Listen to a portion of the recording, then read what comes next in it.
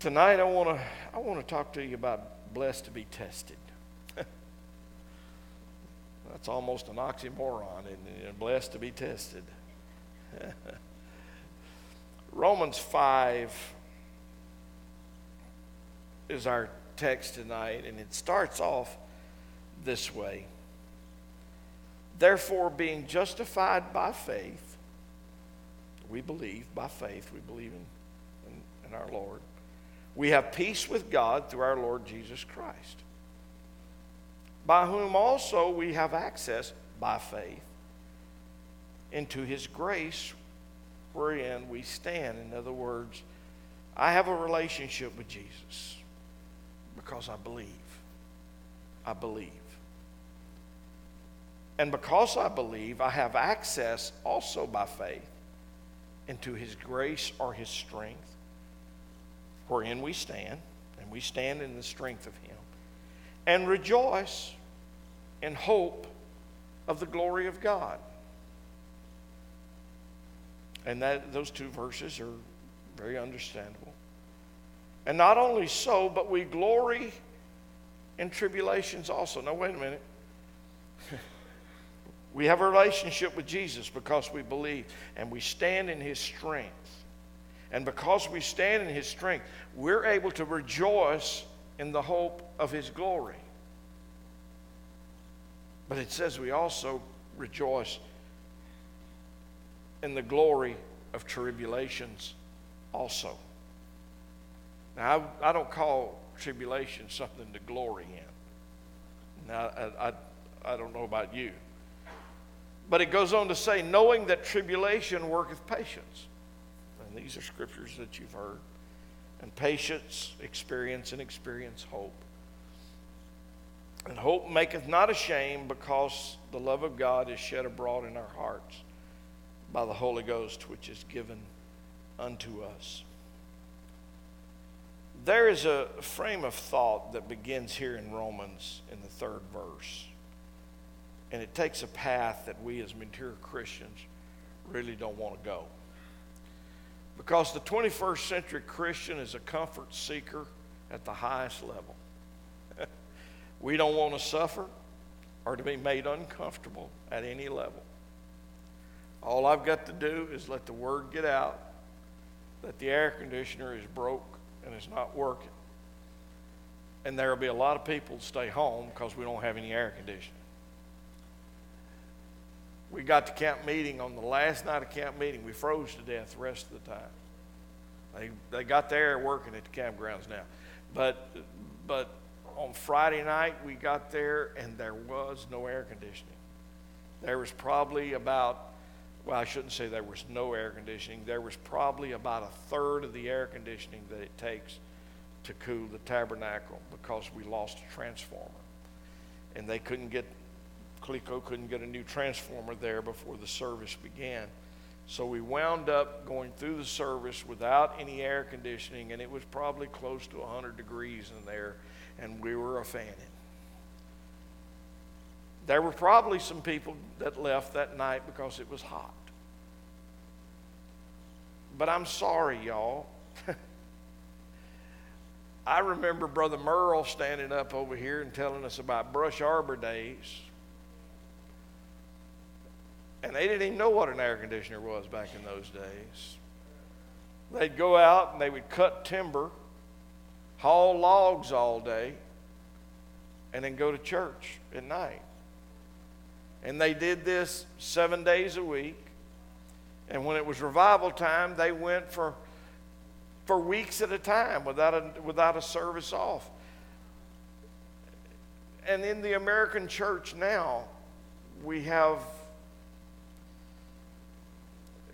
to give Monday and Tuesday night off at least. Then we'll pick up, if we have a revival, we'll pick it up on Wednesday and go Wednesday, Thursday, Friday, probably take Saturday night off, go Sunday, and then take Monday and Tuesday off, because we get tired. And I understand that, and I'm not being critical of that, but we are comfort seekers at the highest level. We don't want to be made to suffer. Verse 3, though, starts talking about tribulation, and how it leads us into Christian maturity. Trials and tribulations brings on patience, and we want patience. But we've been taught not to pray for patience. We don't pray for patience because the Lord will send trials your way and you'll learn patience, you know. But here's the thing. Patience brings on experience. Both good and bad. It is a total sum of the both good and bad experiences that equips us for this walk with God and with life. The lessons learned from both good and bad experiences births within us the wisdom for life. But the Apostle Paul goes on to say that experience brings hope. In other words, we have learned something along the way now. Now, hope is a good thing. But surely there should be an easier way to have hope or gain hope than having to go through the highs and lows of life's experiences in order to have hope. It just looks like we could just have hope. But it don't work that way. My human intellect tells me that the lessons learned in the school of hard knocks is the best lessons learned.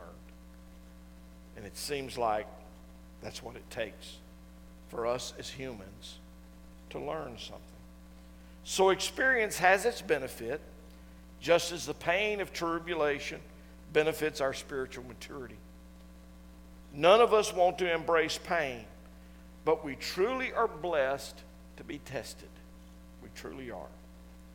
If we're not tested, we will never know the satisfaction of perseverance. If we're not tested, we'll never know the joy and satisfaction of victory. But more importantly, if we're not tested, we will not grow. And that one right there I should have highlighted in yellow. Because if we're not tested, we won't grow. I want to read to you one of my devotional readings from a while back based upon Romans 5, 1 through 5. Now, this is from a very old devotional, so it's written more in an Old English style. So just I'll read slow, and that way we can digest it together. And it says this is talking about Romans 5, 1 through 5. It says, this is a promise in essence, if not in form. We have need of patience. And here we see the way of getting it. It is only by enduring that we learn to endure. Even as by swimming men learn to swim. You could not learn that art on dry land, nor learn patience without trouble. Is it not worthwhile to suffer tribulation for the sake of gaining that beautiful balance of mind which quietly accepts in all the will of God? I mean, I love that. Is it not worthwhile to suffer tribulation just in order to gain that beautiful balance of mind which quietly accepts the will of God in our life? Yet our text sets forth a singular fact which is not according to nature, but is supernatural. Tribulation in and of itself worketh petulance, unbelief, and rebellion. It is only by the sacred transforming power of grace that it is made to work in us patience. We do not thresh the wheat to lay the dust, yet the flail of tribulation does this upon God's floor. We do not toss a man about in order to give him rest, and yet so the Lord dealeth with his children. Truly, this is not the manner of man, but greatly blesses and enhances our lives to the glory of our all-wise God. You know, anything worthwhile and benefiting comes with a struggle. It does. All right, there's a little more, and I'll read it in just a second. But I was talking to Donna about it Monday, I think it was, whenever I was putting all this together. And I was thinking about things that, you think about the butterfly, the cocoon, and the struggle that goes on there to make the butterfly. And I thought about birth. And so I just went, I thought this. I said, what happens to send a woman into labor? And so I typed it into Google, and it sent me to Johns Hopkins. The medical team, the medical science, whatever they do, hospital and all this stuff. And it started going through all these things that happens in labor and all this. But the one thing they said that amazed me was that medical science still does not know what triggers labor in a woman. Now, there's a lot of hypotheses out there.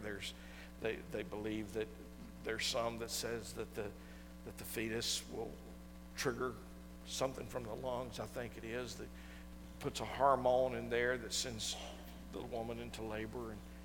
And then there's another one there's something in the lady that triggers, and it's the struggle. It's the struggle, and Scripture even talks about this. But a woman travails in pain and gives birth. But the moment that baby is laid upon her chest, it's as if it was worth all the pain. Everything is second. So anything worthwhile and benefiting comes to us with a struggle. That's why I'm talking about being blessed to be tested. The devotion goes on, one more paragraph. It says, "Oh, for grace to let my trials bless me.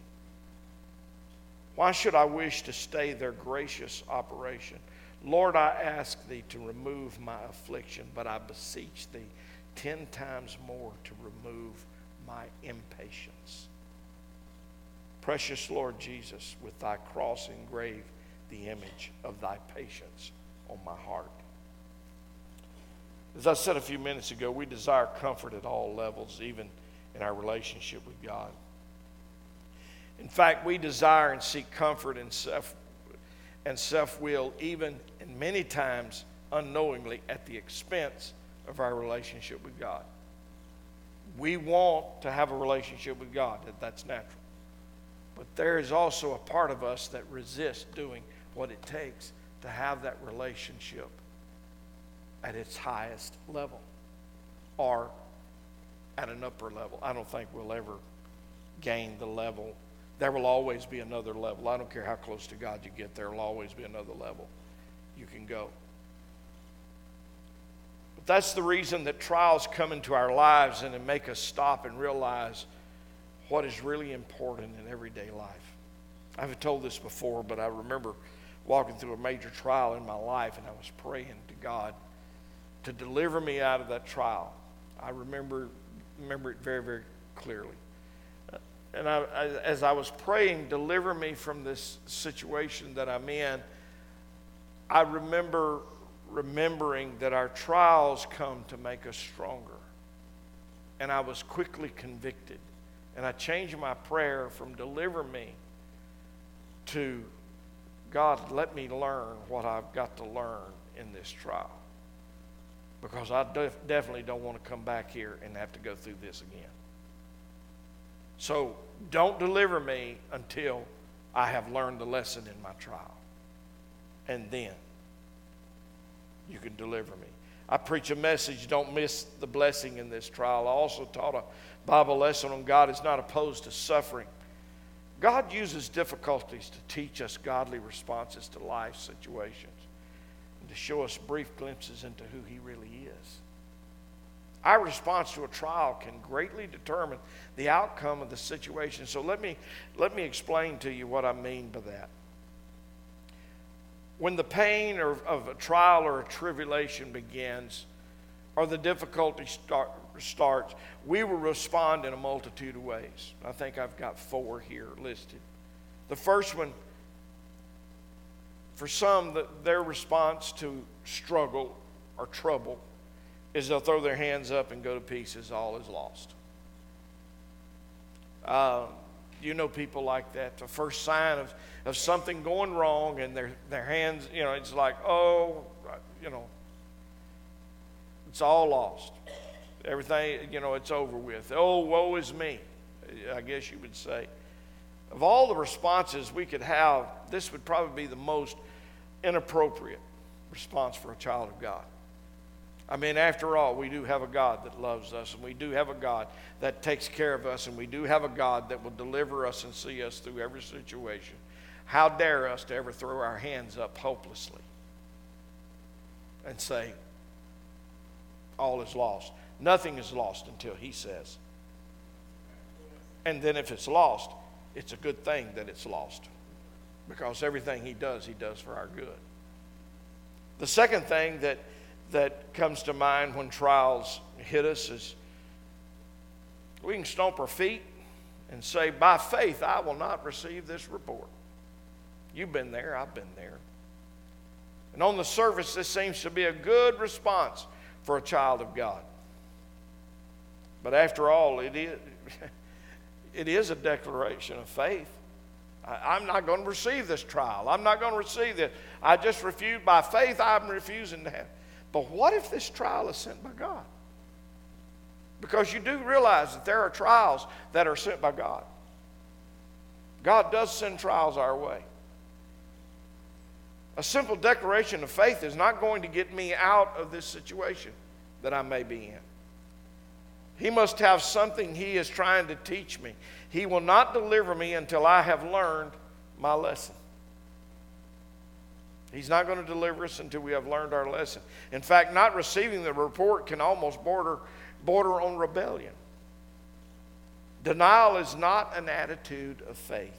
Understanding and trust is the proper response of a child of God in any situation. Now, the third thing that we do when we face trials is we turn our faces to the wall and confess our fear and humanity and plead His mercy with full confession of our faith in His ability. Then with full acceptance, we walk forward into the battle knowing He is in control and we can trust Him. Now, this is how a mature Christian should respond in life's trials and tribulations. There's nothing wrong with confessing. There's nothing wrong with confessing our humanity and fear to Him. Whenever you're faced with a major trial or a tribulation in life, it could be a doctor's report, it could be a marital situation, it could be something with your children, it could even be a life or death situation. To go stick your head in the sand, to be the proverbial ostrich with your head stuck in the sand, thinking if I don't know about it, well, then it's not going to affect me, is not going to change things. I've got to trust God in every situation. I don't know why, but it seems like my Bible studies on Wednesday night through the month of July and even now, all of them are coming back to the same central theme of trusting God. I don't know if God is preparing the church. I don't know what God's doing, but God is trying to get our hearts and our minds to a place that regardless of what's going on, He's still God. And instead of us having a head knowledge of that, He's wanting us to have a heart knowledge of that. And what I mean by that is we're not that proverbial person that throws their hands up when opposition hits and we everything's lost.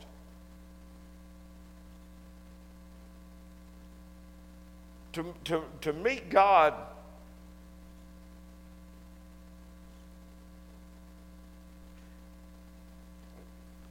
the word I'm looking for. To meet God on the level of absolute trust in what He will do for us and how He will carry us through the trial is still, I guess, in many ways a mystery. Because human nature resists struggle. Human nature resists anything to do with pain. There's a passage in Scripture, Isaiah 38, where Isaiah comes to Hezekiah, and this is what it says. In those days Hezekiah became ill and was at the point of death, and the prophet Isaiah, son of Amoz, went to him and said, "This is what the Lord says, put your house in order because you're going to die. You will not recover." Now that's a trial. That's trouble. That's trouble at its highest level.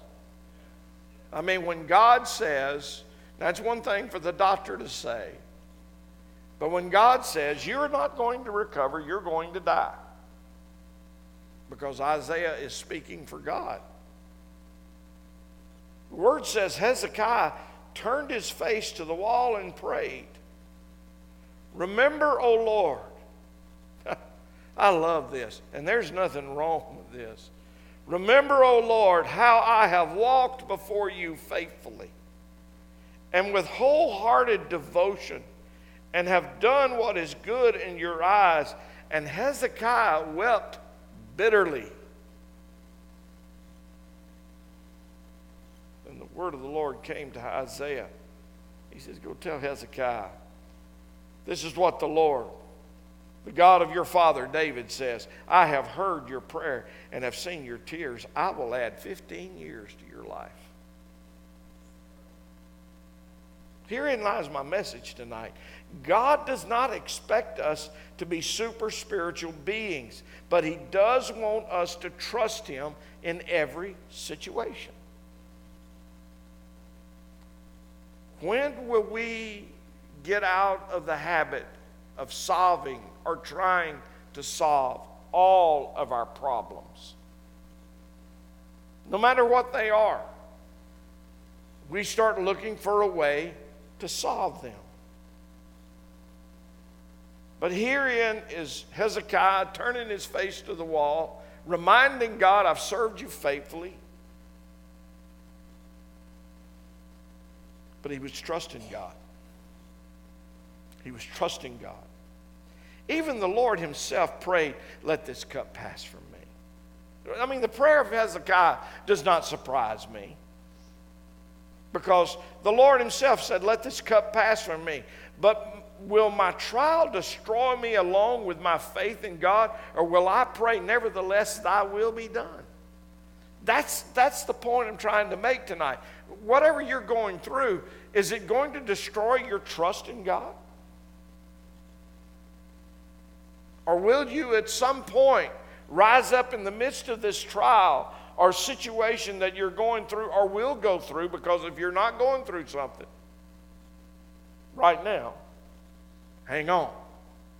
Something's coming. But at some point, we got to say, "Nevertheless, not my will, but thy will be done." I pray about the situation in America all the time.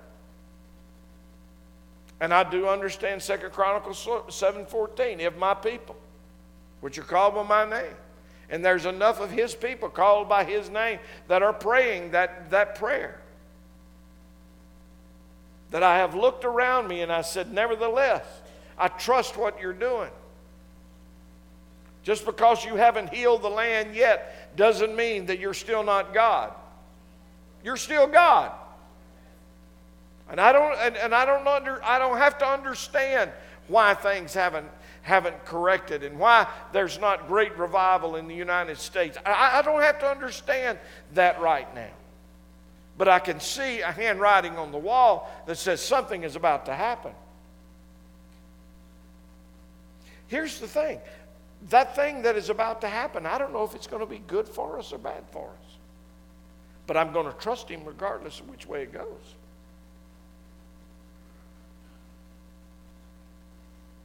Hezekiah confessed his humanity and basically told the Lord, I'm in the prime of my life. I don't want to die. We must face life's difficulties head on, coupled with our faith and trust in God, and not be afraid to let him know what our desire is for the trial. Hezekiah said, I want to live. And it's okay for you to say, this is what I want to do, or this is what I want to see happen. However, I trust you with what you do. That's what's important. However, I trust you with what you do. Hezekiah was not weeping in doubt. He knew who the giver of life was, and he simply let his request be known.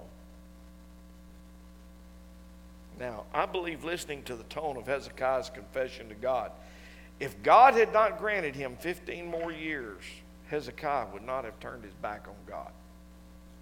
He still would have trusted in the Lord. He would have.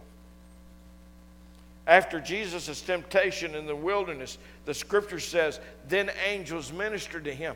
But remember what happened. That chapter began with Jesus was led of the Spirit into the wilderness.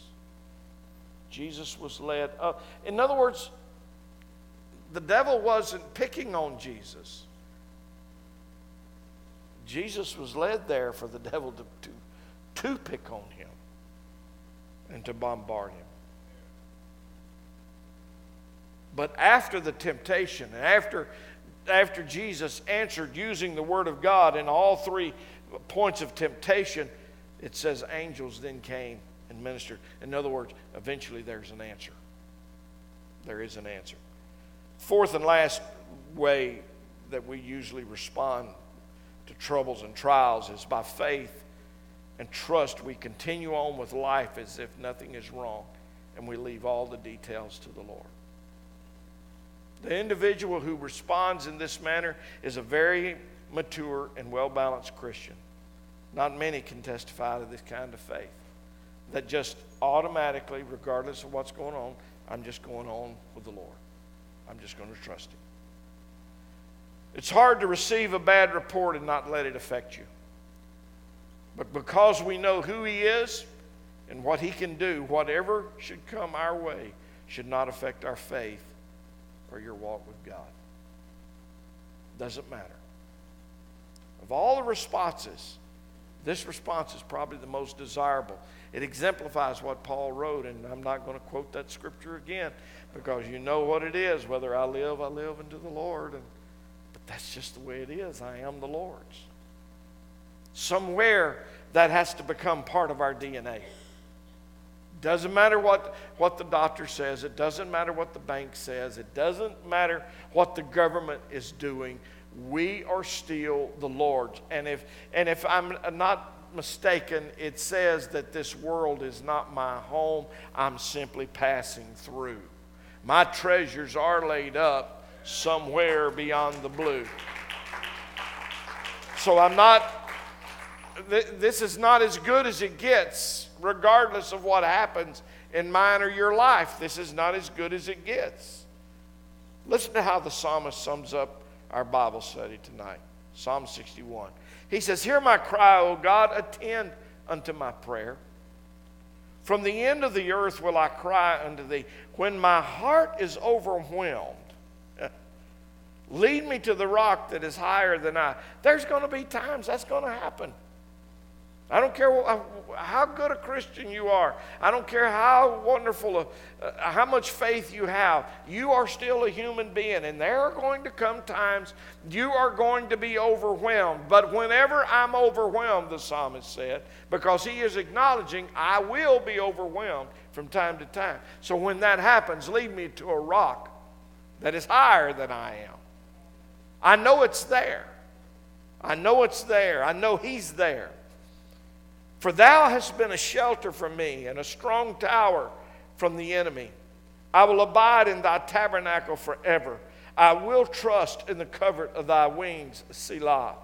For thou, O God, hast heard my vows. Thou hast given me the heritage of those that fear thy name. Thou wilt prolong the king's life and his years as many generations. He shall abide before God forever. O prepare mercy and truth, which may preserve him. So will I sing praise unto thy name forever, that I may daily perform my vows. The whole purpose of my trial is to lead me to the rock that is higher than myself. Our faith, trust in God, must be built on the solid rock of our God's ability. No matter what life brings to us, we know he's able. Please, that's probably one of the most important statements all night long. If you didn't hear anything else, hear that one. No matter what life brings us, we know that God is able. We know that.